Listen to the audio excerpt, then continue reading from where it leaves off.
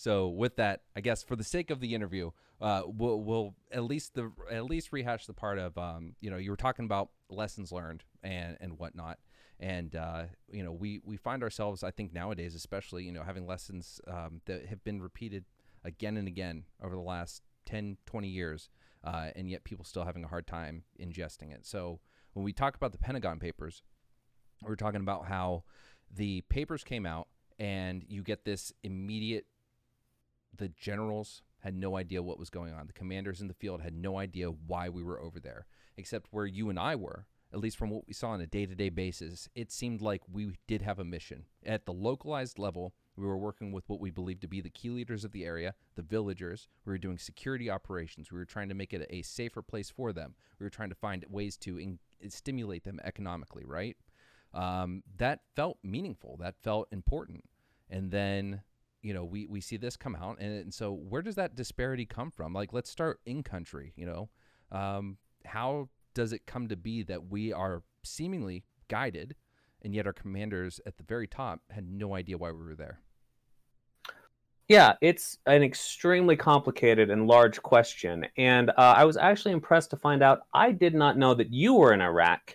Real quick, when were you in Iraq and where were you in Iraq, if that's okay? I was Fallujah 2007 to 2008, and then Ramadi 2008 to 2009. Excellent. The reason that I do kind of want to highlight that is to understand the Afghanistan papers, it all depends on where you entered into the global war on terror. Now, both of us were fairly young when 9/11 itself took place, but a standout event for me about leadership not understanding what is truly going on. Before I went to Afghanistan, I was in Iraq, and I was in the Sunni triangle of death. And I clearly, distinctly remember the day that Dick Cheney told America that the Iraqi insurgency was in its last throes. That was 2005, and that was not true. So, yeah, the disconnect between senior leadership and what was happening on the ground, you almost don't need the Afghanistan papers to start to describe this disconnect that we both felt. I got to ask, what were your early experiences, if you can remember any early experiences where you were like, I don't think senior leadership knows what's going on? I when you say that, I felt pretty insulated because when I got in, it was during the time of the surge, right? So my experience was kind of in alignment with the messaging at that time. I go in, it's part of the surge. My unit gets there on the ground and working directly with leaders. At the time, my unit was working with Sheikh Sattar Abu Risha, and we were working to, obviously make Iraq a better place, right? But it seemed like everything was coinciding. The momentum was high. There were a lot of people that were really engaged. It wasn't a super dangerous time in Fallujah at this point. And obviously it was for him because he ended up getting assassinated. But it seemed like the momentum and what the government talked about matched for me. So I actually had a different experience than you when it came to that. Excellent. And then we both were in Afghanistan together, and we both, quite often, sometimes we would have our nose to the grindstone trying to facilitate key leader engagements and try to understand the human terrain over there. But quite often, the nuance of what we saw on the ground didn't make its way to the top. And even the nuance on the ground that we were given by a local population who did not speak the same language as us, did not share culture, did not share civil norms, what we were gleaning from them probably didn't match their lives at all. So no, probably not. And I'm sure there was a lot of disparity when it came to what we were trying to do and what they actually needed or wanted, right? Maybe they were placating us because we were giving them gratuitous amounts of money. So they were playing nice because at the end of the day, a few people in the village got their houses padded quite nicely by U.S. dollars. But, in spite of that, part of that message wasn't getting to the top. I remember some meetings we had with, the colonel where we were working, and that they were regularly briefed on what was going on. Very often that commander was engaged himself with key leaders.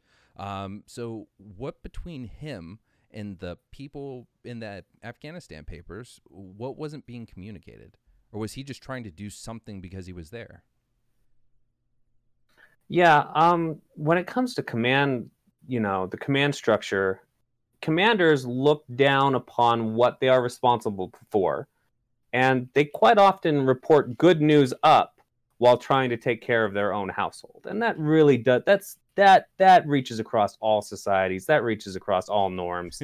If you own a McDonald's franchise, you try to fix things in-house before you report to corporate that the fryer is broken or whatever. Like, I can Absolutely. fix that, I'll take care of that. That doesn't need to go up to corporate yet.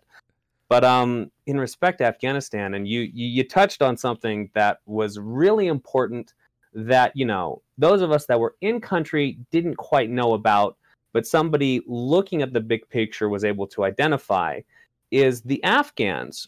Don't get it twisted. They are a smart people, and they noticed that certain dollar amount projects would automatically get approval from local command structure, but high dollar products would have to go up higher and get approved by someone else. And I can't remember exactly what the dollar amount was. It's open source, it always has been. But all of a sudden, it didn't matter if you were building a well, building a school, or fixing a handicap ramp. It always cost, for example, $15,000, because any local, O3 could approve a $15,000 project. And all of a sudden, every project costs $15,000. And corruption was well known. I think it Ooh. was kind of it was just accepted, right? It wasn't, we didn't try to fight it necessarily outright, because we knew that, hey, we're going to deal with a certain level of it if we want to get shit done. That's just the culture. That's these people. We saw it in Iraq too. Yeah, a lot of these people are smuggling cigarettes and other items, but at the end of the day, they are at the same time fighting for good things within their region. So was that, is that the case? Was it we just accepted it, or was it worse than we actually realized? In gangster terminology, I believe it is referred to as the cost of doing business. Mm-hmm. I'm sure Afghanistan and Iraq both have their own terminology for it, but greasing the palms of everyone involved is common culture. I can clearly recall various corporate training in which we weren't told that we should give bribes to people. But if the Somali, taxi driver asks for more money than the rate is supposed to be, just give the taxi driver more money. Like this, Right. you're not going to save the world by preventing $5 worth of grift in a third world country. You're being ridiculous. So yeah. Exactly. Well, do you think that we were putting to kind of get back to when it comes to what the commanders wanted? Let's talk about the higher level, right? Sure, we wanted democracy for Afghanistan, right? But let's jump back to the early part of the war. The way that the U.S. went into it is, I think, a way that most people can be completely okay with, and that is the U.S. they took Karzai, who was a very great and powerful force when trying to fight the Taliban. So Karzai, we see him as a leader. He gets elected. Afghanistan has their first, real democratic process. It's a very great milestone for the country, right? Karzai takes power, and then the U.S. says, it's up to you to do this, buddy. We're going to prevent some conflict, but we're not doing nation building. We're not doing any of that, right? But then we get to where we are now. So let's start with a little bit of background in that we got distracted by Iraq. We had this moment, and then we turn our sights away, and that gave a lot of time for the Taliban to become a really big problem again, for AQI or Al-Qaeda in Afghanistan to become a significant problem. So talk to me about the mission, the scope creep of that, and when Afghanistan started to get out of hand. I've definitely got to say that I was not personally there when Afghanistan started to get out of hand, but that stretch of time where we took our eyes off the ball of going after Al-Qaeda and securing the battle space in Afghanistan, and deciding that Iraq was more important. God, it's a difficult Gordian knot to cut, because I don't know where exactly to start. Because if we told Afghanistan that we weren't interested in nation building, and we didn't do any nation building, then where did we go wrong? But at the same time, too, like Hamid Karzai, we installed him as the coalition provisional authority, if I recall correctly. And then he most certainly won their democratic elections. But when his time was up, if I recall, you and I were both there, or at least close to the time that there was definitely going to be a transition of power.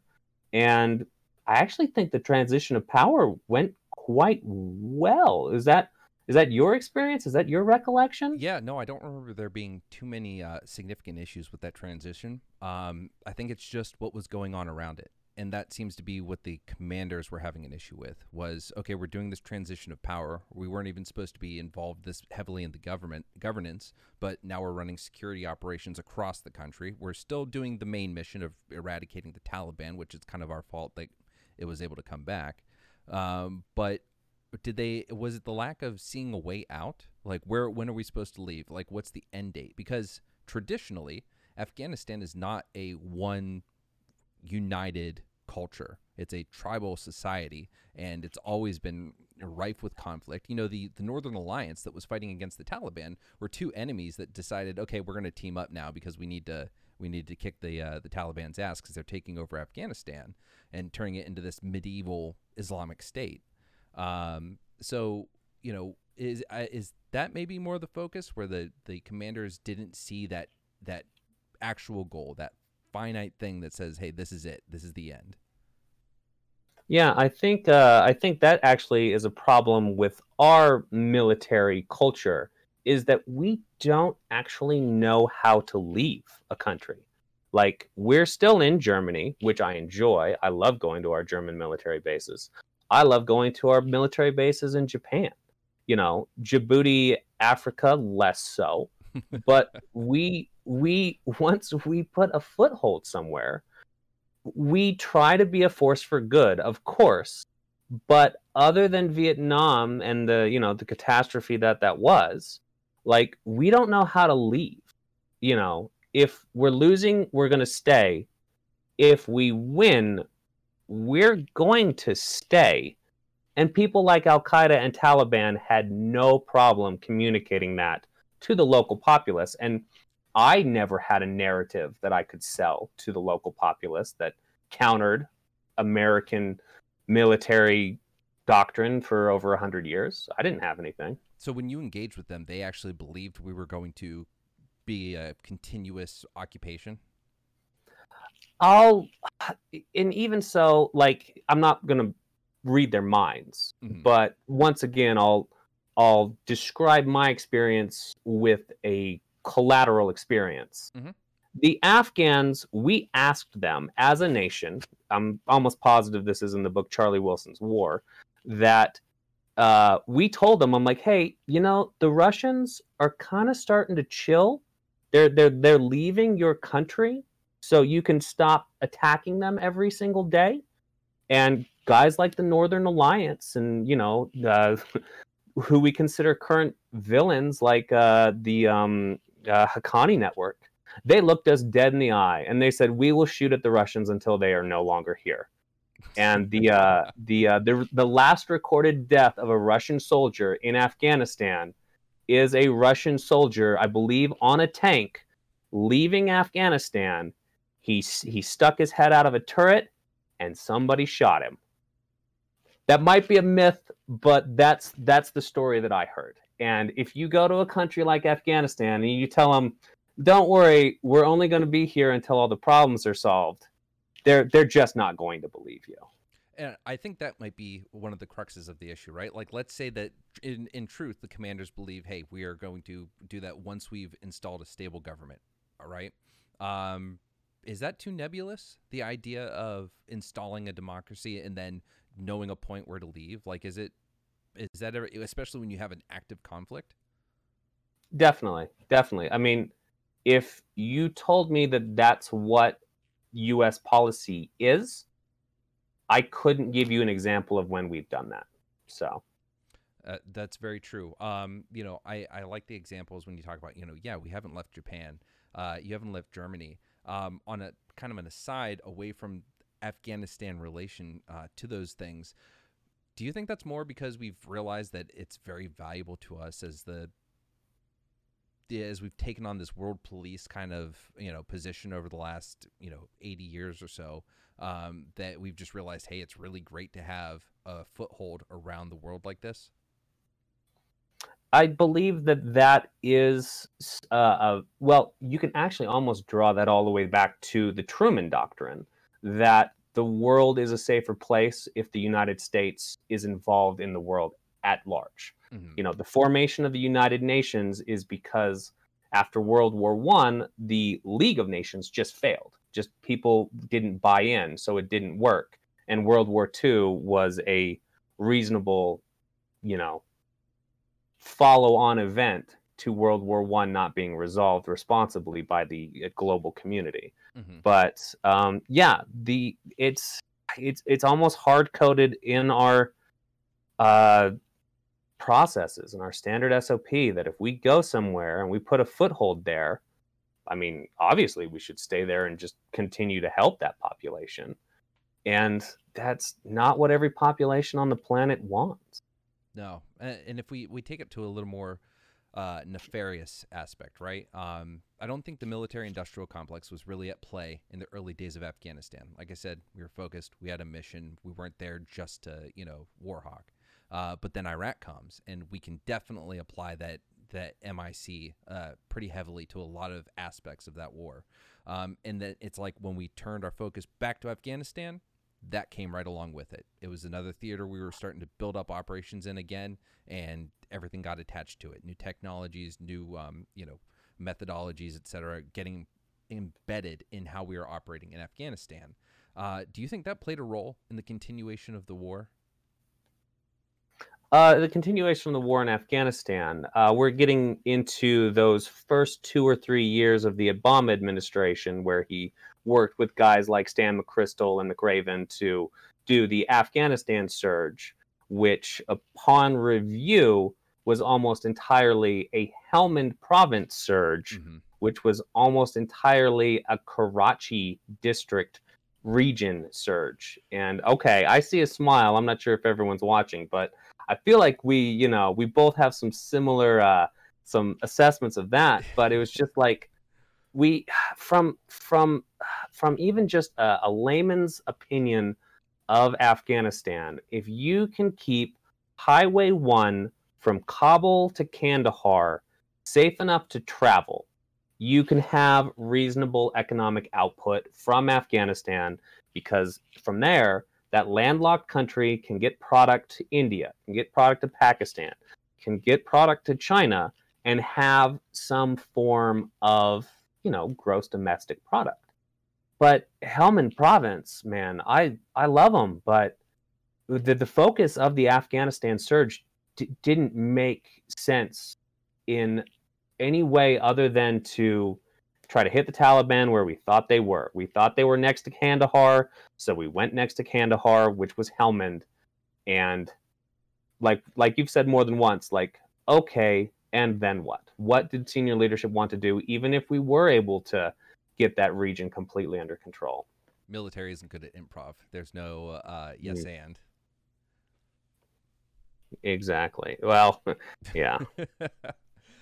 So Afghanistan, we know. Let's wind back a lot and let's talk about that disparity again. So what do you believe that the mission was? What did you believe the overall mission was when you were in Helmand? I fortunately was not in Helmand, and quick, correction there. Kajaki, not Karachi. Karachi's actually in Pakistan, but it's Kajaki, where there was a huge hydroelectrical dam that we were never able to get working over in Helmand province, which could have been an economic boom. But unfortunately, if we had gotten that dam fixed, it would have been an economic loss to every tribe and region down river from it. So there was a lot of motivation to never get that hydroelectrical dam in Kajaki district working. But for Helmand province, I mean, the United States Marine Corps was in control, and responsible for that area for the majority of the time. And the mission that they were given, they did a great job at. Mm-hmm. But did that mission have an end state that could be reached? Hopefully enough people understand that the Afghanistan papers that were released, are we looking at 1 year ago? Right? December, yeah, almost a year. Yeah, almost, yeah. Those should make it quite clear that if anyone knew of a desired end state, no one knew how to get there. So, did you feel good about your time when you were there, when you were actually working? oh yeah, absolutely. Yeah, no, I mean, the global war on terror is going to be one of the most defining things about our generation. Be you Gen X, Millennial, Zennial, or whatever. This is defining. You know, however long we look down the road, if anyone's going to ask us any questions about what we did at this time, I'm at least going to have some answers. You know, I'm not going to be like, I stuck with my job at U-Haul. No disrespect. I enjoyed my job at U-Haul, but I did look at the world from U-Haul, and I said, I need to go and be a part of what is happening, whether or not I agree with invading Iraq, whether or not I think we'll ever, establish democracy in Afghanistan. This is what I'm going to be a part of. Right. I definitely appreciated my time over there. Like I said, one of my reasons for this conversation is the fact that I felt like we were doing something good on that ground level. When we might have been opening up those schools. And, someone might have been skimming off the top, but at the end of the day, it seemed like we were doing something right, like that we were giving them a bit of infrastructure that was hopefully going to educate them and help them grow. We built a new hospital, and now, when people are getting sick, like they're getting some higher standard of medical care.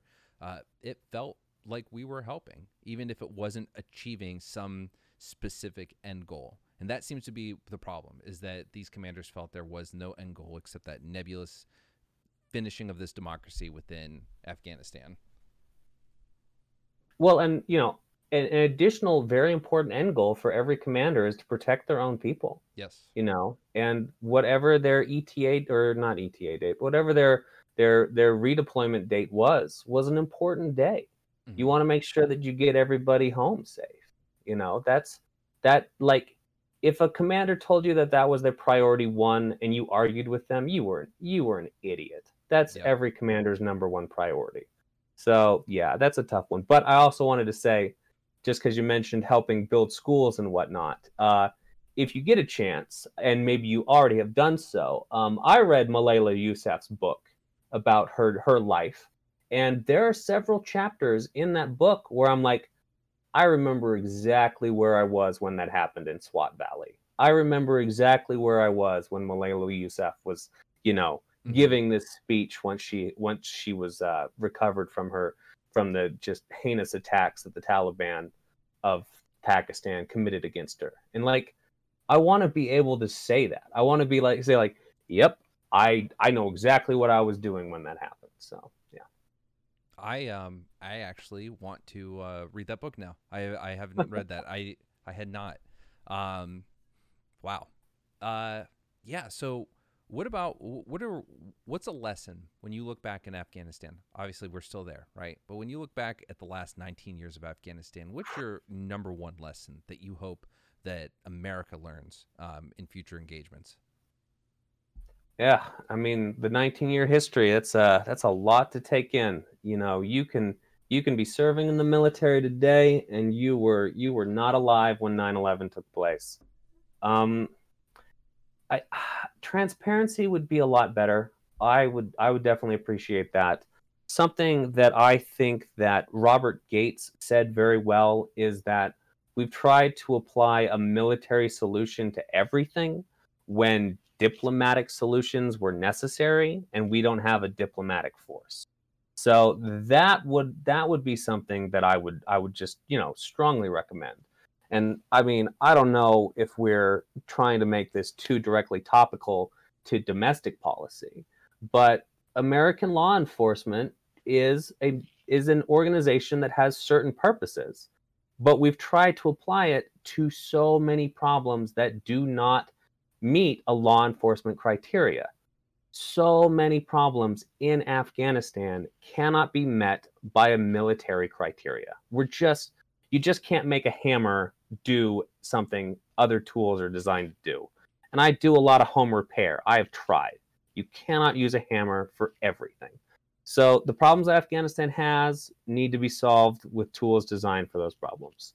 And if that means micro loans to small businesses trying to develop economic output, be it, agriculture, textiles, or whatever, like, that's awesome. But like, forcing people to bend to the will that will provide them the security to do eventually that nebulous thing, I don't think that's going to work. So I think one of the difficulties there, because we did when we were there together, we did have certain organizations that were working to help, especially with agriculture and whatnot, right? But I don't see, when there's still the active enemy combatant, I see it as being very difficult to have them working without at the very least, military presence. But I think that becomes an issue because of the military presence and the view of that, the optics of it as, continued occupation of a hostile force. It's going to provoke them to attack, and then conflict has to engage, and we then have to fight that. So do you see it as possible for those organizations to work without a military presence? In my experience with Afghanistan, the local Afghans do seem to be able to arm themselves against reasonable threats that they face. Obviously, if a highly trained, detachment of Al-Qaeda's finest descend upon the district, no, I don't expect them to be able to handle that. But at the same time, too, I mean, when the American colonies were forming here on this continent, if the British had been like, you can't get rid of us yet, we got to protect you from those Native Americans you've been having all those troubles with. Like, we'd have looked at them like they were crazy. We'd have been like, you're not even using the taxes on the tea for that. So of course we're going to tell you to leave, and like, I don't really know if the Afghan people are that familiar with the American Revolution, but the idea of foreigners promising to protect you, it's a hard sell. That's just a hard sell. Like, short of an invading force that I know that I cannot handle, it's a real hard sell, I think. Do you think our problem pulling out was ego related, or do you think it was the fear of Iraq, where we removed a power broker, created a power vacuum, and greatly destabilized a region, and so a fear that leaving Afghanistan at any point, it's like, we know we've got our finger in the dam, and we have no way to repair it, but we know the moment we pull that finger out, something may very well break. No, that's a legitimate fear, but at the same time, too, your finger in the dam doesn't fix a broken dam, So that's like, some of it is partially ego driven, but it also does have to do with, if your number one priority as the commander is to keep your people safe, then that is completely unintentionally going to hinder the effort to fix that broken dam, right? You can't do both at the same time. You just kind of can't. And there's no real reason to believe that you can fix the broken dam anyway. That's probably why your finger is in the dam in the first place, is you don't know how to fix the dam. So a little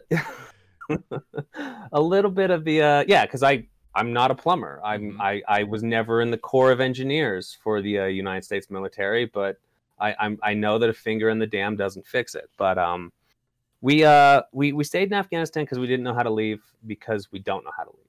In a lot of cases, we just simply don't know how to leave. And there's an old saying, I believe it's most certainly associated with Vietnam, is that no one wants to be the last person to die for what will one day be considered an unnecessary war. And like, yeah, it's 100% true. So talking about the global war on terror, right? That's still something that's very much an issue. Even if we pull out of Afghanistan, we don't stop having to deal with that, right? What is something that now, or something you foresee being one of the primary issues that America and the Western world is going to have to deal with when it comes to terror outside of Afghanistan? I hate to say it, but it's cyber terror. It's the threats that we will face are the threats that we don't know about. Because if we've already figured out how to prevent something from happening, the asymmetric warfare frame of mind is for them to do something else. And we've most certainly got a lot of enemies around the world. It's the prediction game is difficult. It's something that we'll have to be vigilant about, and it's something that we'll have to, study the lessons learned. Like we're going into Syria from time to time, and I'm trying to remember which. We lost American service members in Somalia recently too, Mm-hmm. and you look at that and you're like, I didn't know that was a thing right now. Like, how did we lose guys in Somalia? Why did we lose guys in Chad? So it's, gosh, I don't want to tell you what I think is going to happen next, because I don't know. All predictive models are wrong, and some of them are useful. I can't make any prediction like that. It's a very difficult situation. Like, do we see boots on the ground retaliation, Tomahawk missiles from the cruise ships, because of, or not cruise ships, but cruise missiles from the ships, unless we have some secret ones that are outfitted for Royal Caribbean that I'm unaware of. But do you see that?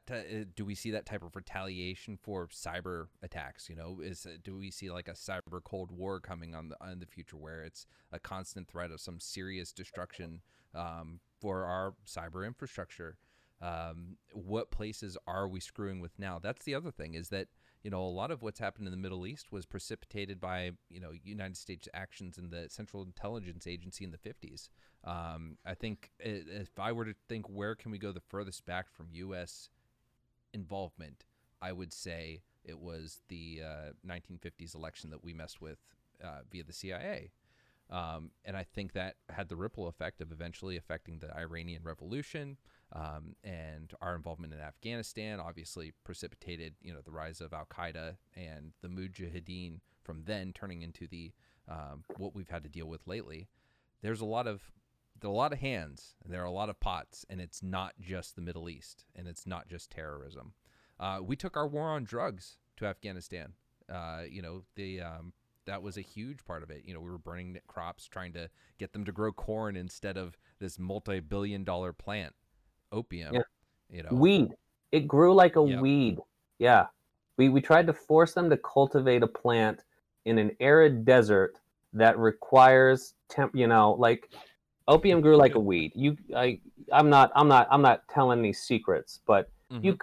you couldn't land a plane in most of Afghanistan, and that airfield wasn't surrounded by poppies, because poppies are weeds. So, yeah, that and marijuana too. A lot of, but we brought our ideals when it came to that. Now, I think that's it's a huge discussion for another time, except for the fact that when you're talking about where's it going to come from next, we've been involved since the late 70s and 80s in South America, Central America, when it comes to the drug trade.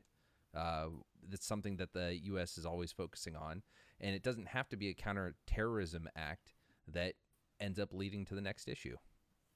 Right. And even more importantly, a large portion of our job was to put ourselves in the mind of the enemy. And I'll tell you right now, the enemy is 100% convinced that everything bad that has ever happened to their culture is the fault of the United States. Like, that's the reality to them. So it is, and it's unfortunate that our handling of certain things in Iraq and Afghanistan alone has helped to fuel that idea that we have screwed up, we have caused issues. I was listening to a podcast the other day about the the hunt for Osama bin Laden and whatnot. Do you feel that our allegiances that kind of led to some international assistance when it came to our fight of Al Qaeda and whatnot. Do you think those are being harmed over the last few years of international policy? Wait, let me make sure I understand the question correctly. We're talking about how we used to supply arms to certain people, and we later found out they fell into the hands of Al Qaeda. Let me rephrase that because we went all over the place with it. So I was listening to a discussion about the hunt for Osama and the international players that were involved and the support that we got for that. But now we've had, obviously, the last 4 years have been kind of tumultuous when it comes to the way America is viewed on the international stage. Do you think those policies from the president and the way we are perceived now, it would negatively impact any future efforts to combat terrorism on the global stage? Okay. So we're zeroing in on what other countries think of what the United States has done in the last 3 years, is what I'm hearing, right? Yep.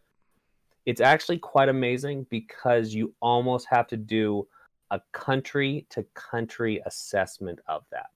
For Japan, our unusual, I believe it has been described as a fairy tale relationship with North Korea, like that terrifies Japan. Japan looks at us and is just like, what are you doing?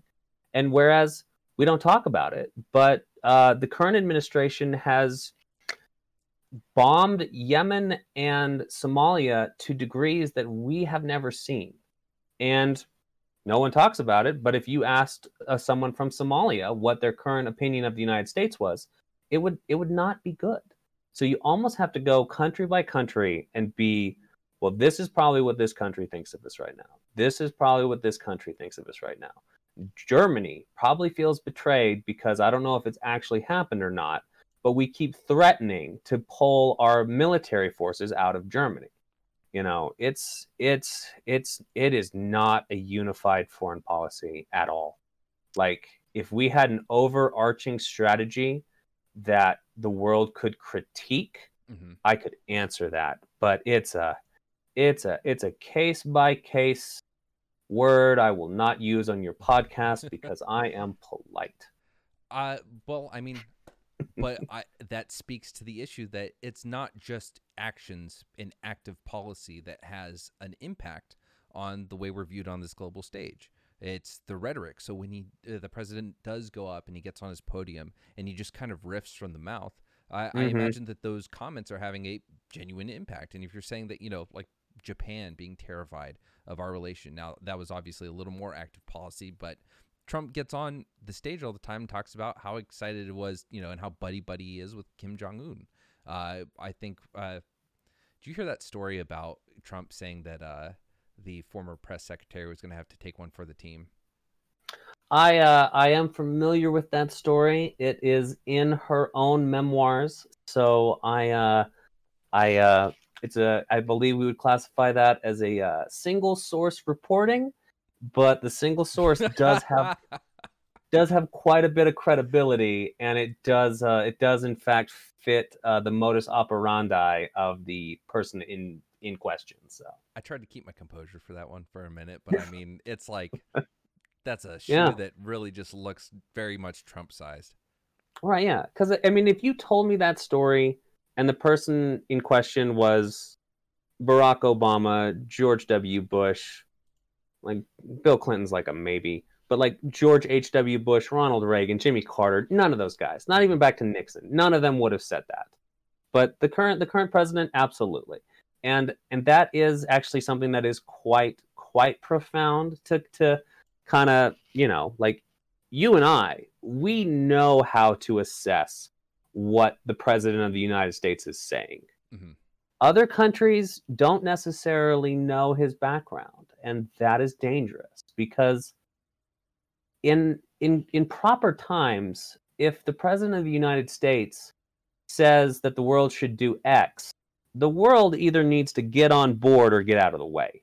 Now, that's a little egotistical, I agree, but we've usually got better ideas. So, but when every single day it's a different idea with a different focus, with a different almost impossible to understand agenda other than, hey, I'm going to make other people feel bad. Like, for example, I'm going to make my own press secretary feel bad. Like, if that's the only motivation that you can glean from a head of state, there's a problem. There's a huge problem with that being their agenda. I really liked former President Fox of Mexico. He made a little meme video, some jabs taken at Trump. He's done that a few times over the years, right? But he said something, and he says, "America, get your shit," something to the effect of, "America, get your shit together. We look up to you. Please vote for Biden." I think it was that. I think he actually threw something about voting for Biden in there. But that kind of hit in a good but somber way. Like, the idea that there are people that still want America to get out of whatever funk we're in, so that we can, because even over the years with the fuck ups, I think that I like to believe that our country is still symbolic of something good in the world, on the global stage, and it's hard to kind of believe that we're living up to it when we have the figurehead of our nation speaking in such a way. Yeah, it's not easy, and it's something that honestly has been true for a very long time. Is a lot of countries do in fact love Americans, but they abjectly hate and oppose our policies. And you can point. Iran is actually a perfect example of that. The Iranian people will definitely tell you that they hate American foreign policy, but I got bad news. They love Coca-Cola. Like, they love all sorts of things about American culture. They just wish we weren't, meddling in their business, and they have been respectfully brainwashed by their theological madmen in charge. So it's complicated. Like, we're not always the bad guy, but we don't get a free pass either. Right. Is one way to say it. The late Anthony Bourdain had a really good episode on Iran, and he went there, and unfortunately the fixer that he had, or one of the people he spoke with, actually got disappeared by the Iranian government after it. But it gave a really good insight. So if you guys are watching and you want a really good look at what it's like in Iran as far as their perspectives on life and whatnot, and their views on America, it's a really good episode. But something that's bothersome when it comes to the power of the president over the people is that, can you imagine what would have happened? In fact, there was a lot of outrage about Barack Obama when it came to the troops. But could you imagine if Barack Obama had ever called a prisoner of war a loser for getting caught, or had been alleged to have said the horrible things that have been alleged about Trump within the last couple weeks? I can't imagine any Republican back then being okay with that and not looking for outrage when it comes to that. But I'm hearing a lot of silence when it comes from Trump. That's definitely true. And the most important thing about that too is that, just like I said with his comments about Sarah Huckabee Sanders, you cannot be surprised by it. There's no reason to be surprised by it at all. The man who he described like something as his Vietnam, right? Like, didn't he describe? I can't remember what it was, but quote? Yeah, like this is not out of character. This is not the secrets about Donald Trump that we didn't kind of already know. Mm-hmm. But he picked fights with Gold Star families before he was elected. He picked fights with John McCain before he was elected. Right. Like, I mean, I am very excited to hear more of what Jim Mathis has to say when the warrior monk decides to tell us. But Jim Mathis, doesn't speak often, but he told us all that Donald Trump is the first president in my memory that has tried to divide our nation as opposed to unite us. That's huge. That's crazy. But if you look at everything Donald Trump has ever done, it's not a surprise. No, I think what surprised me more was, at this point, wasn't that Trump made those comments. It's that the people that are in lockstep with him, and at the very least not questioning it. It's just, that's bothersome. But you're absolutely right with Mad Dog Mattis. It's there was, I don't know if this is scuttlebutt, but there was the rumor that he was passed up for commandant of the Marine Corps because he was way too hawkish, and Obama didn't want that, which is kind of believable. But when you have someone like that who gets to be SecDef, it seems like a really great president in some regard for him to be under, someone that would kind of let him loose a little bit, right? As long as he's not criticizing Trump on the open stage. But for him to back down on a platform where he would have had a lot of free reign, that speaks, I think, a lot with regard to, one, his integrity as a leader, and two, like you said, that's something where we should be raising eyebrows. We should have raised eyebrows a long time ago. The how many more people have to leave Trump's cabinet and say, this is why, it's that guy, here's the problem, when up until that point they were ardent supporters, singing his praise.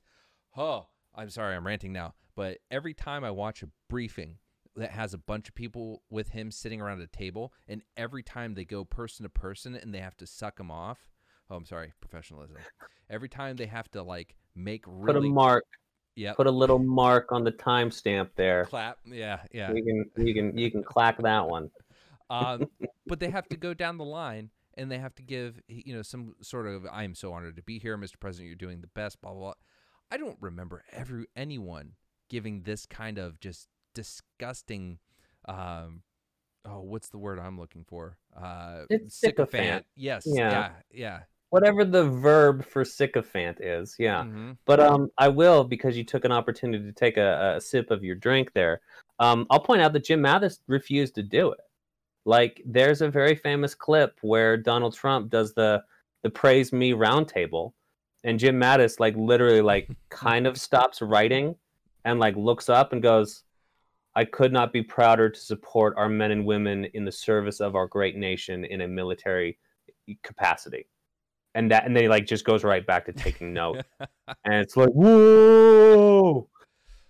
Oh, I love that man. I do look forward to a memoir if he ever is to drop one. I really hope he does. Oh, I'm sure it's 1,000 pages already. It's just on his computer. If we can just, do you have friends at Anonymous or one of those that can just get into Jim Mattis's computer? Just leak it. If you can cut that out, just cut that out. How do you feel about the Woodward announcement, the release? The book is out. I haven't had a chance to read it, but obviously I've seen the footnotes or the cliff notes that everyone else has.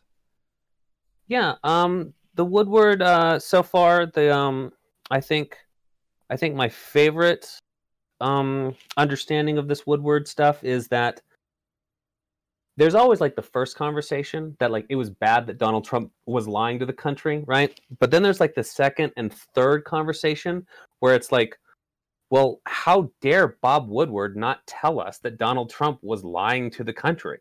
It's just hold on. How did we turn the investigative journalist into the bad guy? That's some amazing spin right there. And if you're like us and you've fleshed out your profiles of individuals, and the headline is Donald Trump lies to country, that headline alone doesn't tell me what day of the year it is. It doesn't tell me anything. So Bob Woodward withholding that information for a couple of months on this particular topic, it's not a controversy to me. Mm-hmm. I'm also not surprised that Donald Trump did what he did, because I was able to read the same assessments from the World Health Organization and the CDC. Mm-hmm. And if you were able to look at what literally everyone else on the planet was saying, and what guys like Bolsonaro in Brazil and Donald Trump in the United States were saying, and you couldn't identify which people were downplaying the threat, you don't need Bob Woodward to tell you. No. That's crazy. Well, and my favorite thing is that it wasn't just one interview that inspired a book. It was multiple. It was Donald Trump becoming best friends with the guy who took down Nixon. You not... He needs better handlers. Plain and simple. Because apparently they've lost control if Donald Trump is allowed to just... And, the Obama guys that do Last Pod on the podcast... No, wait. That's a murder one. The guys who do... Pod Save America. It's Pod Save America, yeah. They were talking about how when they were working for Obama, Woodward walks in with a classified folder and just says, "I've got these. Want to take a look at them? Maybe something in that top secret cabinet can clarify this for me, but I'll just let you have it." And then walks out. Like, you're dealing with Bob fucking Woodward. You don't become best friends and have girl talk. Mm-hmm. Yeah. Period. Yeah. Well, and I believe that it's one of the Pod Save America guys who's kind of coined the phrase that's just like, it doesn't matter what the problem is. Donald Trump thinks that the solution is more Donald Trump. It's the only thing he brings to the table. So when Bob Woodward put out his book 2 years ago, Donald Trump was mad that he didn't get a chance to talk to Bob Woodward. And I'm not going to quote Donald Trump directly because I don't know what he said, but Donald Trump was mad that he didn't get a chance to set the record straight before Bob Woodward released his first book on the Trump presidency. So whoever his handlers were, they couldn't have stopped him. He was like, no, the problem is he didn't talk to Donald Trump. And then Donald Trump's solution was talking to Bob Woodward for 18 hours or however long it was. Oh, he fixed that. Just, yeah. Yeah. It's like, hey, bro, like, and I'm not sure how much of this current conversation is useful for your original podcast idea. Do we have an agenda we need to get back on here? No. I think we exhausted Afghanistan for now. Oh, I mean, I can keep going. There's more to talk about in Afghanistan. I mean, yeah, no, I was going to turn to TikTok. So I mean, go ahead and go with Afghanistan. Who's buying TikTok now? Because I feel like I saw a headline that it will not be Microsoft. It's Oracle or Adobe? Oracle. All right. At least, so it sounds like, obviously I don't have the references in front of me, but it sounded like they're taking over one aspect of it, not just the U.S.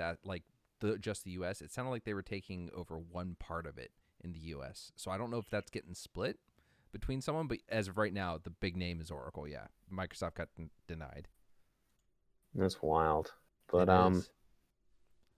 yeah, I don't see Afghanistan, breaking the mold on the entertainment app market anytime soon. But I don't know, man. Like, we could talk about how climate change is completely destroying Afghanistan as well, and like, they know it. Afghanistan knows that their country's drying out. So I'd actually love to hear about that. I remember a lot of our efforts when it came to maintaining water supplies in different areas. Do you want to go ahead and talk about that? Because I actually had never really thought about combining the issues of climate change with Afghanistan. Yeah, you can actually dig up documents where Osama bin Laden is just like, one of the reasons I'm popular is that these people in these poor countries around the world are 100% convinced that countries that have things like the fountains at the Bellagio in Las Vegas, and they know Nevada's a desert, but somehow they're able to get all of the water to the Bellagio. Like, they deep down believe that people like the United States and that we're stealing from them, and it's not always a true narrative, because we're not taking buckets of water from Afghanistan and bringing it to America, but they do see us as destroying the planet, and it's hard to argue, right? I know it is. I mean, when you're in that kind of desperate situation where you're, I mean, how many, I think at the start of the war, there were 3 million Afghan refugees outside of the country. I think a significant amount of them were in Pakistan, right? But you have these people that have been, they have had to leave their home either for war or a lot of them were because of food. There wasn't enough food for them. So they had to leave the country. So when you're one of the few remaining and you're still struggling to eat, it's very easy to be susceptible to that kind of rhetoric. And it leads to a lot of the things we see now. And absolutely, and it's kind of sad, because I think if you sat down with any American and said, how do you feel about their situation? I think everyone sheds a tear when, Arms of an Angel comes on. Wait, that's for the dogs. Never mind. Yeah, that's Sarah McLachlan. Yeah. But, when you see the commercial about the hungry kid in Africa, I think every American has some sort of emotional reaction to it. The problem is that we are so distanced from it, and we don't see it often enough, that just like any other issue that we ever have to deal with, if it's not within close proximity, we lose our ability to really focus on it and want to do more. And so that side of the world doesn't get a lot of help. They don't get a lot of assistance, and they're very easily turned against us when it comes to that. I never knew about that Bin Laden speech. It's very interesting to hear that. Yeah, it's in his notes. It's just it was one of his kind of talking points about how the West is destroying the entire planet with their greed. So, But I mean, if he even if he pointed to something a little more logical, not the Bellagio, but to the auto industry. Here's a picture of American streets. Those cars right there, those are causing problems over here, and we don't get to appreciate any of that wealth because that's in their country. Yep. Oh yeah. Well, and that's something that is very easy to find in Bin Laden, is that he despised our presence in places like Kuwait and Saudi Arabia because he saw what we were doing as stealing the natural resources from his home countries for our well-being and propping up, authoritarian leaders, which wasn't always true. Plenty of those authoritarian leaders came into their own on their own. Mm-hmm. But we're not going to convince somebody to the contrary. But Bin Laden can feed into that false narrative in a heartbeat. He was able to. There was a time where the Muslim world, the most popular name was Osama, and the American people didn't know who Osama bin Laden was. Like, we went into this situation not understanding, once again, the human terrain, and we sit in this situation not knowing what we want to do with that human terrain. So it's not a good situation. But I don't know, where were we? Climate change? We were talking climate change, but you inspired me. Uh-oh. You know the story about Clinton and Osama, right? Like, I don't remember the full part of it where it was someone called the president and said, we have him on a tarmac, and he didn't take action. I believe, yeah. I think this did have something to do with, like, we knew where one of his convoys was going or something. Mm-hmm. And we knew that he was almost certainly responsible for the embassy bombings in the USS Cole at this point. I'm sorry, he was not part of the original, not directly part of the original World Trade bombing. He correct. It. Yeah, same ideology, Mm-hmm. but it's that unique space between involvement and encouragement, right. But there might have been money on that one. I can't quite remember, but yeah, no, I don't remember the details of it, but there's definitely a story in which Bill Clinton could or could not have taken out Osama bin Laden, but like that knife cuts both ways, because whether or not you agree with everything that happens in the movie Zero Dark 30 and what we did to finally catch Osama bin Laden, like, it wasn't like somebody walked into the White House on a Monday, said, I'm pretty sure Osama bin Laden's in this house, and we killed him on Tuesday. Like, that information was sat on for a very long time, and I don't want to incorrectly say how long we knew air quotes knew how long bin Laden had been there. The amount of listening to the commander, the admiral that was in charge of the SEAL team that went in to actually do that, and then the acting deputy director of the CIA at the time, the amount of time and the amount of checks that they put on that intelligence was just absolutely incredible. A really, you hear some parts of the story where I can think of situations when we were in country where someone would have said, oh yeah, that's fine, and then it blew up in someone's face, right? That it wasn't fine. There were people where they weren't supposed to be, etc. But to see how much fell into place there is just absolutely incredible, and I think one of the finer moments, I guess, of our intelligence community's work. Yeah, absolutely. And what's also a fun little observation is that the entire time that people like you and I were searching for people like Osama bin Laden, he was constantly on the move. You couldn't pin him down in one location or the other. We'd find dry holes where we knew he had been there, but we must have just missed him.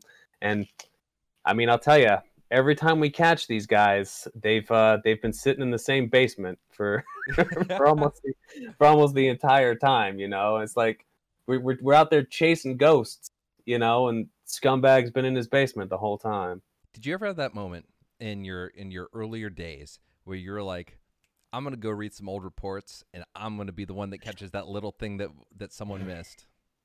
It's silly. It's yeah. When you know how much work goes into making a report, and you think you're gonna crack some cold case in a country where you don't even speak the language, and the guy who wrote the report doesn't even speak the language, like there's arrogance, and then there's it's like yeah, youthful hubris, silliness. yeah. It's wild. I can't even say it's youthful, like it's naive. It's definitely naive.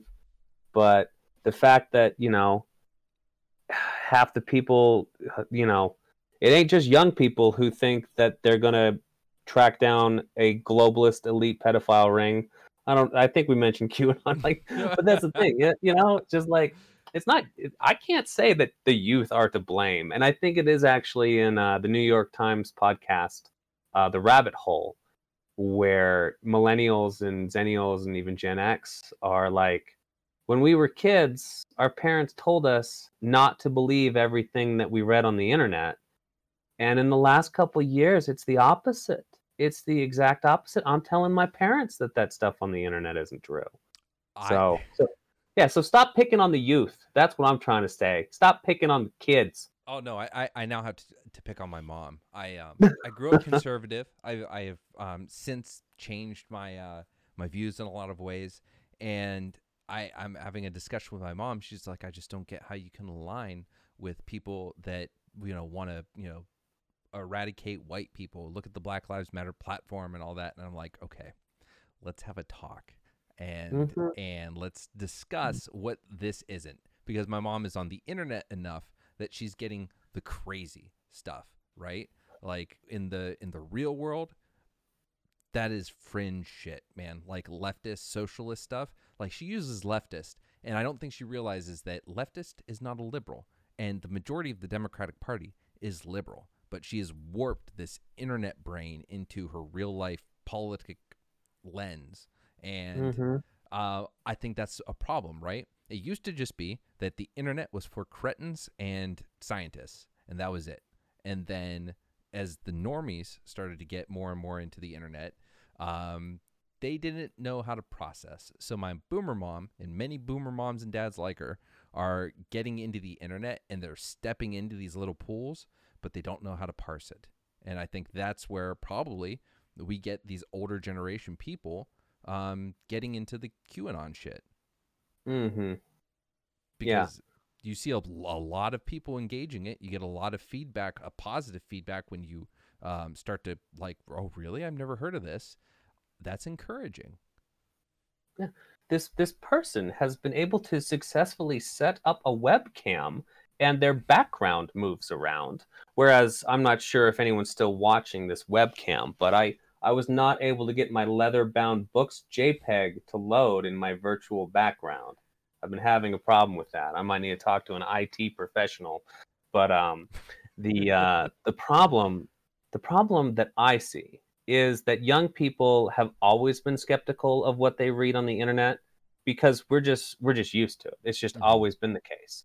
But if you introduce a generation that was used to Walter Cronkite coming on the TV and telling them that that's the way it is for 45 minutes or however long the news was, they hear things and it starts out as gospel. And it's every logical fallacy from coverage bias to confirmation bias to, everything. It's all there. And they don't necessarily immediately have the critical thinking skills to go like, oh, well, just because it's convincing doesn't mean it's true. It's not their fault, but they just don't have it.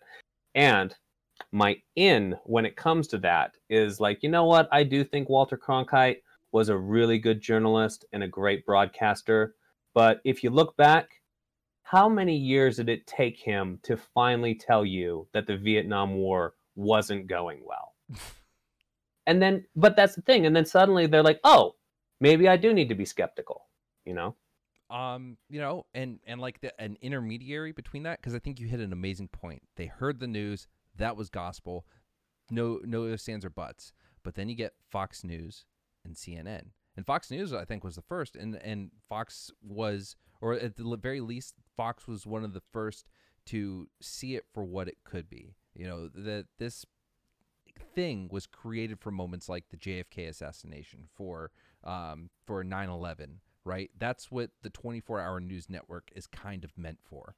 But when you don't have it, you have to start sensationalizing. Journalism was already sensationalizing, but now you have to do it in a way that says, yeah, but they say this, we say this, and it appeals to you in a certain way. And then they start to gather that momentum, and then other organizations start to come in and counter it. And I think that is, in many ways, created that divide and that openness to prep them for something crazy like QAnon on the internet. Right. And the problem with the 24-hour news cycle is that there's really only so much news that you can report on. And if you're doing good investigative journalism, you don't have something to say every single day. You develop an important story with nuance and background, and you bring it to a public that would like to know things. But if your job is to walk in front of a camera and talk about whatever's been going on over the last 24 hours, you can only blame a newscaster so much for them immediately being like, well, I wonder what the president said on Twitter this morning, because the whole system's been hijacked. It's not journalism anymore. It's news generating news, net generating news. So, yeah. We can talk about all the reasons that Trump won, right?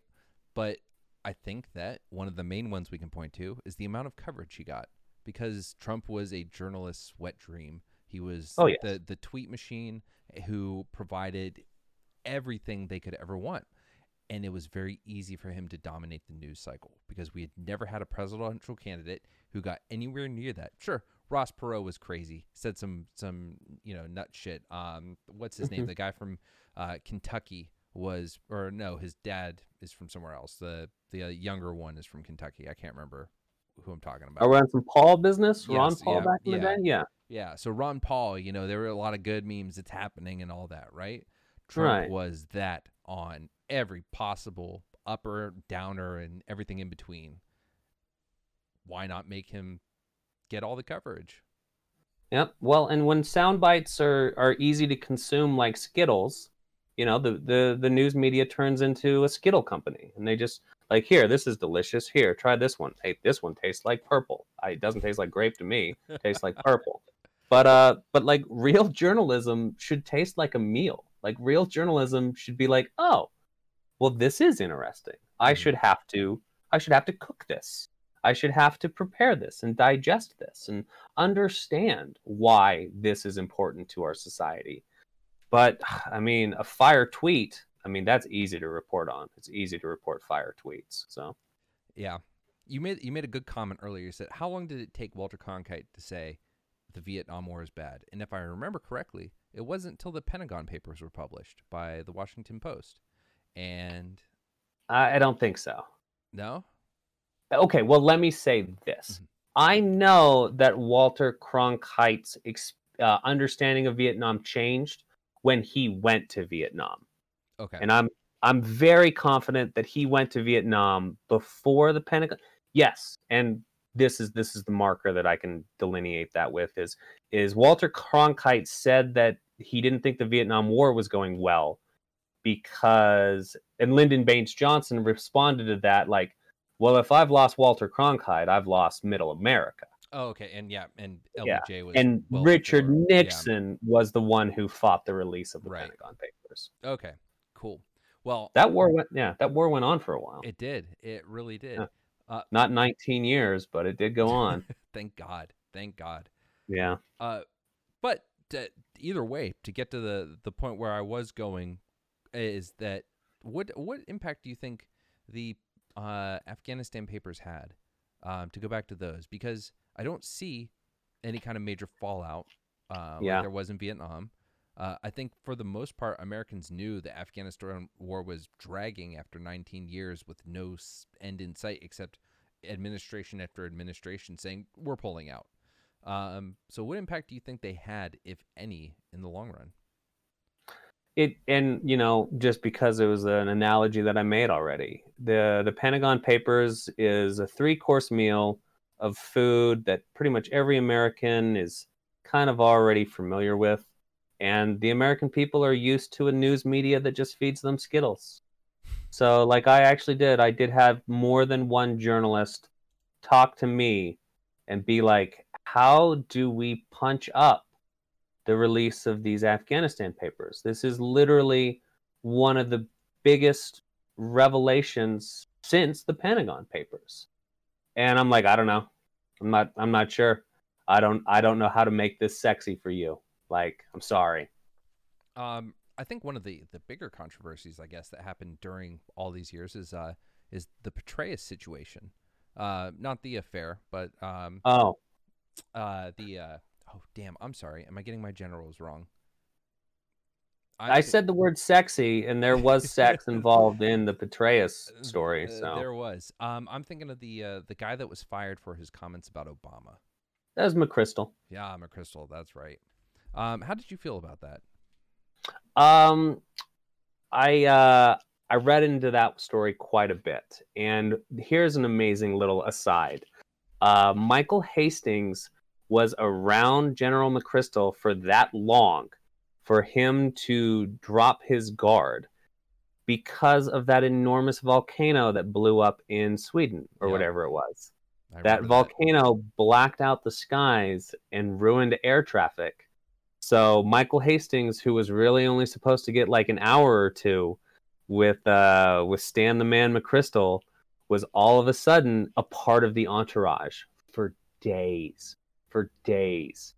And there was one joke in it where McChrystal was like, "Who are you again?" And he's like, "I'm a journalist from the Rolling Stone."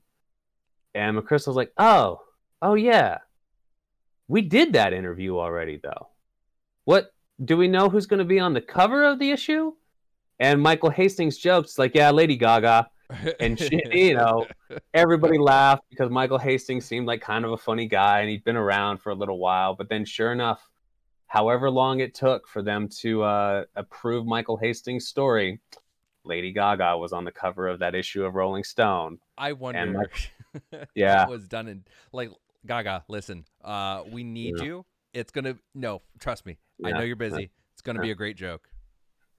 We're gonna own Stan McChrystal. Like I think it's a coincidence. Do you think that was necessary? I don't. No, I mean I didn't see the value in it. If there were other reasons to fire McChrystal, then yeah, maybe. And like I have thought about that question for a long time, and like a comparison that I can make is when President Truman fired Douglas MacArthur.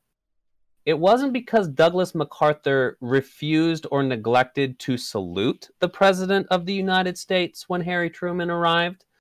Like, Harry Truman went there to fire Douglas MacArthur because of blatant failures at their job. Mm-hmm. So, on one hand, I want to say that there were very good reasons that McChrystal was given the boot.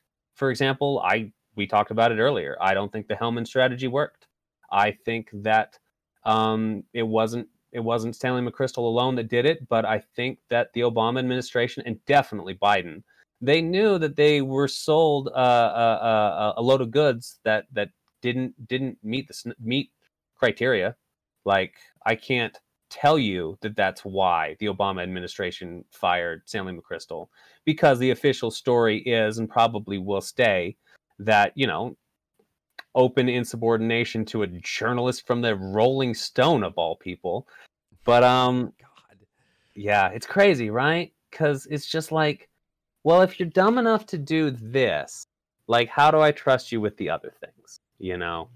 So I think that that's hard to say. Like, could if we were having outrageous success in Afghanistan, would we have tolerated what Stanley McChrystal did? Maybe, but I can't say. So, I wonder what the PR training was for high level leadership after that. Someone screws up, ugh. like, you take certain training, you're like, oh, I know where that came from. This seems like because I assume these people actually get some pretty high level PR training. You would hope so, right? You would think so. At least enough to say, maybe don't go to a bar and share a few extra drinks with the journalist from Rolling Stones. That might be the, But at the same time, too, we both know that General David Petraeus was doing far more than just having a few drinks with that female journalist. So, like, yeah. I think we're assuming that there's training that there might not actually be training for. And we've both experienced enough military training to know that, a lot of us are just clicking through the PowerPoint slides until it's time to go on our government scheduled break anyway. So, when you're at that level, I imagine they assign a trainer. Like, they should. This probably isn't happening. They probably have a PowerPoint too, and they're clicking. They're like, all right, yeah, that's fine. Maybe these people should get a little more attention from the government. All right. Well, and I'll tell you, actually, I mean, I was actually at Fort Huachuca when the Abu Ghraib scandal broke, and journalists were figuring out that everyone responsible for what happened in Abu Ghraib, they all trained at Fort Huachuca, so they were in Fort Huachuca, and we were dumb junior enlisted, and it's not like we got some super intense how to handle the media training, like the drill sergeants and the senior non-commissioned officers and so on and so forth spoke to everybody at Fort Huachuca who was in uniform and read exactly what it mean, like what your requirements are if you are in the military and you want to talk to journalists. Mm-hmm. But a certain tone of voice made it very clear that we definitely weren't supposed to do it, So. Yeah, I remember some pretty explicit training that said if you get a call like this, you say, I am not allowed to comment, and then you call another person. So I have how familiar are you? This is kind of springing this on you. We didn't talk about this beforehand, but how familiar are you with Twitch? I know that when I do my boxing and pro wrestling and comedy events, there always seems to be somebody in the audience putting it on their Twitch feed. I know that for sure. Okay. So Twitch is the live stream platform for it started with gaming primarily, but gaming, now of course, expanded to a whole bunch of things. Like right now, we're live on Twitch. And so the with this, it's YouTube's taking over live streaming, things like that. I guess so something that's happened is recruiters have decided they're going to create live stream platforms, and they're not platforms, but they're going to join Twitch, right? And there are those few journalists in particular, I believe one for the New York Times, that has taken umbrage with this idea that military people would come here and they would expose themselves or to people under the age of 18 to recruit, let alone some of these people are ideologically opposed to the military in general. But do you see an issue with people recruiting in a platform where a 13-year-old is going to see it?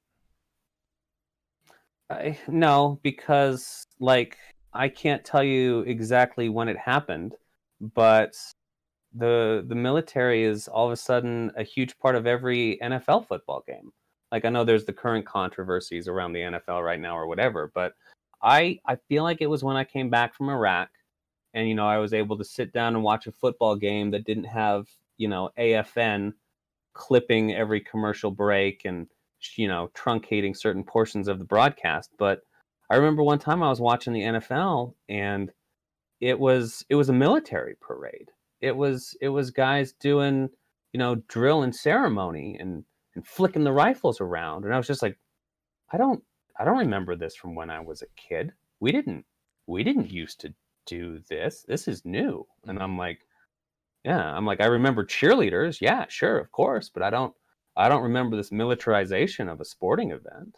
So, like, I would actually kind of flip the script and be like, the old saying was that your recruiter lied to you. I'm shocked that recruiters want to go on Twitch and have all of their words, recorded. It doesn't it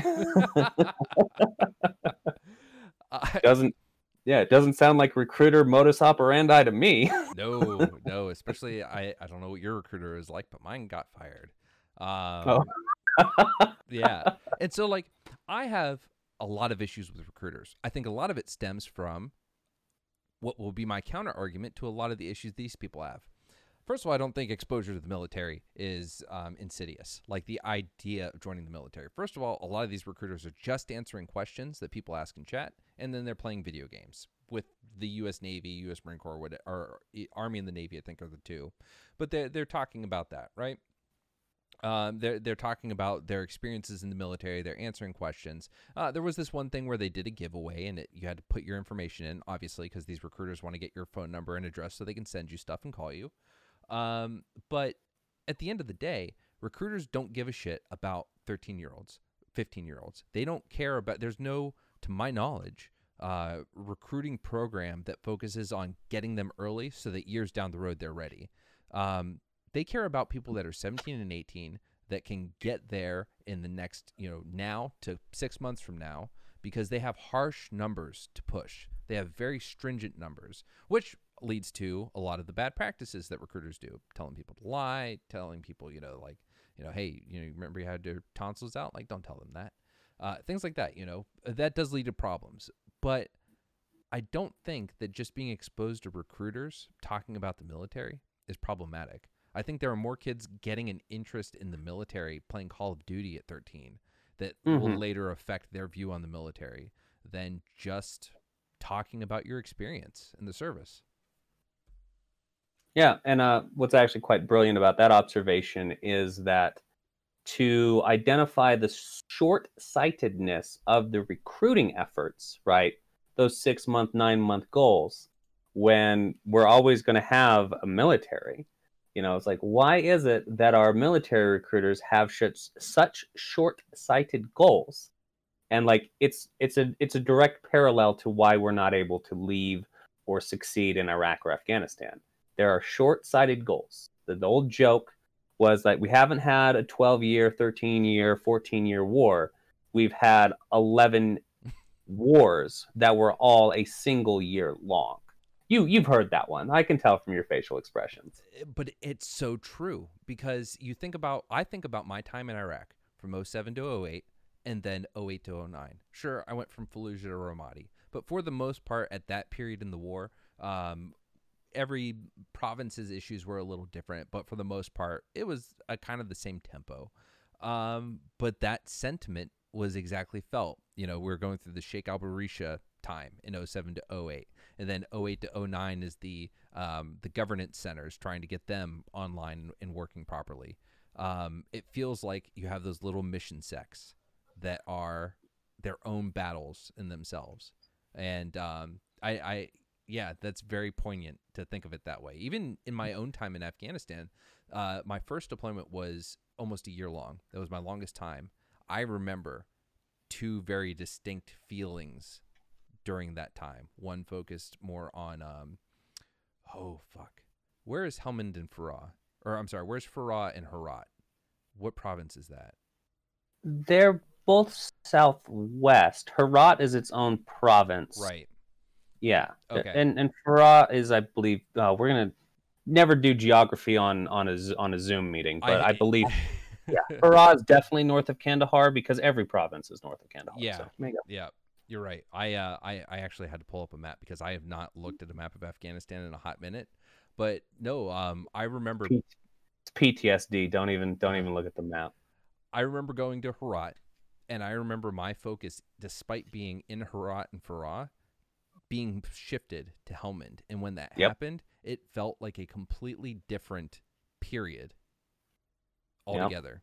Yep. I'd say the same for when you and I were there together. When we were in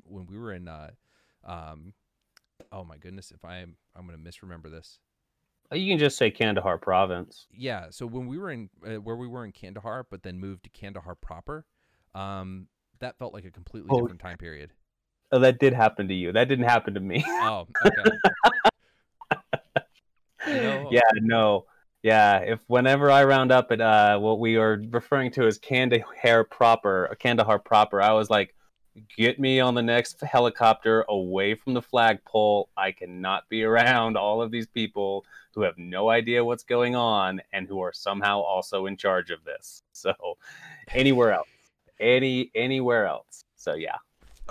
sorry, cat. Oh, but anyway, so two comments on that. Yeah. The shift shoot. What were we talking about? I was trying to cover for the fact that your headphones fell off there. We were just We talking were talking about recruiting at one point. Yes, we were talking about recruiting.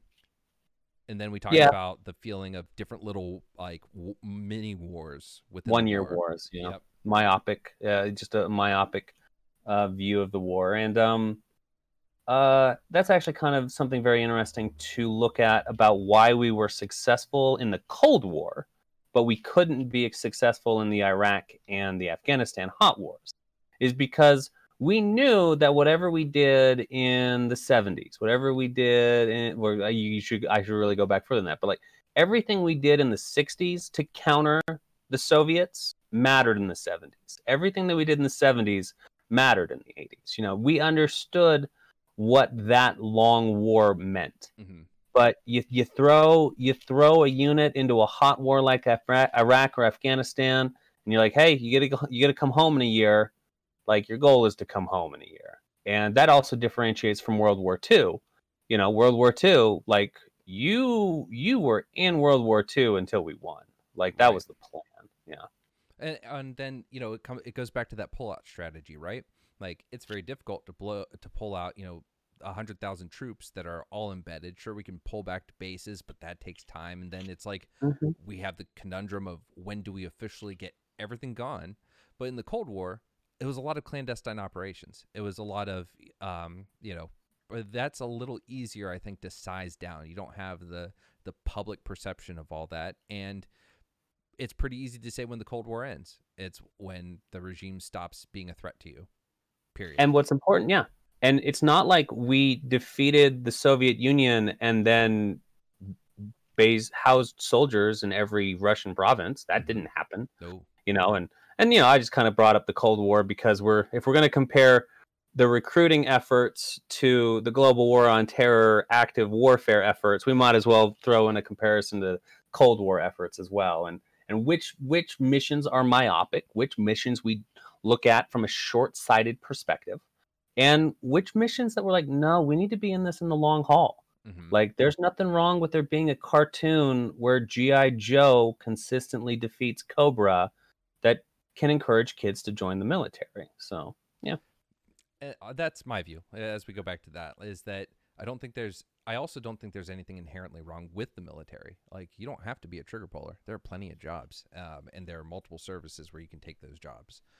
This idea that you're being brainwashed or groomed by being exposed. I remember going to the air show. My dad was really big into the military. He never served, but he would take me to the Cleveland Air Show, and that was always a fun time. Got to see the Blue Angels, and I remember always walking by the Marine booth. And they would say hello, they'd shake your hand, they'd say you want to try a pull-up, and then give you a lanyard, and that's it, right? Because they literally, legally, cannot do shit with you. You can, I used to send them stuff because they'd send T-shirts and hats, so the military got my number 7 way to Sunday because I wanted the free stuff they were giving. But it didn't implant this seed that I was going to be in the military. Their material didn't indoctrinate me in a dangerous way. I actually was considering just going to Ohio State to become a history teacher, and then I happened to want to get out of class in 10th grade one time, and so I took the ASVAB because that was the earliest you could take it. I did it. I got out of my 1 period, so it felt like I had 4 free periods, and then and that was it, right? But then when I turned 17, they started calling me. Now, if I said, hey, please don't call me, they would have stopped, right? And so the Air Force did, actually. The Air Force, I went and they said, hey, let's talk. We'll be in your school. I said, okay. We went and had a chat. And I said, I want to be a fighter pilot. And they said, well, we are the Air Force, but And then they said, "What's your vision?" And I said 2025, and they said, "You can fly cargo." And I said, "Fuck that! I wanted to be Top Gun," which obviously Top Gun's Navy, whatever. But so that was it. I said, "Never mind, I'm not interested." Never heard from the Air Force again. Then the fucking Marine guy called me up, and my mom wanted to have me do chores. So I was like, "I'm gonna get out of these chores, Mom. Let's go talk to the recruiter." And that silver-tongued motherfucker had me up at MEPS that night. But regardless, yeah. Mom's sitting there right next to me, like, he's gonna get what? Wow. Free education after? What's that? What's his job gonna be? Oh, that's so cool, Jared. Do you like that? I'm like, yeah, Mom, I like that. Like, it was a, But the point being, it wasn't those Navy fucking pamphlets that I was getting as a 13-year-old so I could get the Navy hat that got me into that.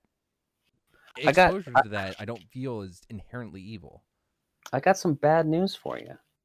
You're saying that they didn't secretly indoctrinate you, but you're not actually providing any evidence that they didn't secretly indoctrinate you, because you said it yourself. You said it yourself. It only took that silver-tongued individual one day. Like, well, it sounds like they laid the groundwork somehow. He described our field and showed me some really cool fucking IR videos. That's all it took. Okay. He was like, so there's a recon guy down there, and he's doing, this, that, and the other, and he's pointing a laser, and I'm like, oh, that's really cool. Okay. So it wasn't a systematic indoctrination of a young man at air shows and Marine Corps booths. It was the IR video. Yes, up until that point, military wasn't genuinely a consideration. I seriously went to that recruiting office just to get the fuck out of chores. And then he just happened to be a really good recruiter. He was the youngest centurion in the Marine Corps. I don't know if Army tracks that, but centurion is 100 recruits in a year. And yeah. Well, if any of you recruiters on Twitch are hearing this conversation, upload IR videos. Show us your lasers. That's what gets them hooked these days. Dude, there are still days nowadays where I'll watch IR videos and be like, I'm not 33 yet. I think I can go do that. Oh man. All right. Well, you've never had since leaving that moment of like, maybe I go back. Well, I mean, I did my thing. I did what I planned on doing. I always had a 10-year plan. I knew exactly what I wanted to do, and I got to the end of the 10-year plan, and I was like, oh, I don't know what to do now. But going back hasn't necessarily, like, I'll still do analytical work or whatever. But like the full blown, like, let's kick in the door and interview somebody. I have no interest in any of that. I support a more diplomatic approach. I don't know what to tell you here. The IR video, the IR video actually never worked on me. We'll tell my recruiting story some other time. But I don't know, man. Check your notes. Do you have anything else on these topics that we need to talk about? I think that's about it. I want to say I really appreciate you coming on, being the guinea pig, the first interview, the first episode. I wish you had like some sort of social platform or projects. Do you want to plug one of your projects? Do you have any of your wrestling things? I know that we've obviously have issues with COVID. Man. We're in the middle of a pandemic, man. I no. No, when the time comes, the UCW Zero Professional Wrestling based out of Salt Lake City, Utah will take the world by storm once again. The Flash Academy, FKF Productions, will bring Utah, if not the entire world, some of the greatest fighters you will have ever seen. And I'll try to put on a car show as soon as I'm allowed to do that. And a beard competition. I might actually have a beard competition coming up soon. All of my comedy events are completely screwed up right now. But I think I have an 8:00 date in which we're going to go watch episode 3 of The Boys. So I'm going to let you go. Awesome. Well, hey, I really appreciate it, guys. Go check out Levi Lee's cool stuff. And we will see you next time on the soon-to-be-named podcast. You all have a good night. That's a good name, by the way. Later. Later.